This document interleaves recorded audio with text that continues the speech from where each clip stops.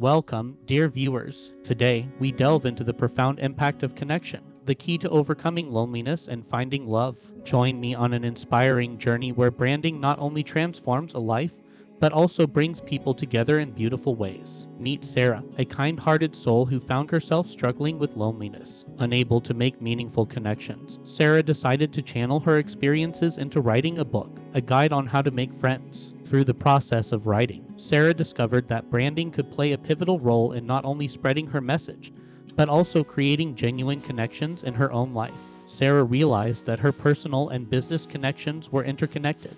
By crafting a strong brand identity for her book, she attracted not only readers but also like-minded individuals who resonated with her message. Sarah's branding efforts led her to connect with fellow authors, readers, and enthusiasts who became her supportive network. These connections not only enriched her personal life, but also opened doors for collaborations and opportunities. Did you know that according to research published in the Journal of Social and Personal Relationships, strong social connections are associated with a 50% increased chance of longevity? Building meaningful relationships positively impacts our overall well-being. As Sarah embraced the power of branding and the value of genuine connections, her loneliness transformed into love and belonging.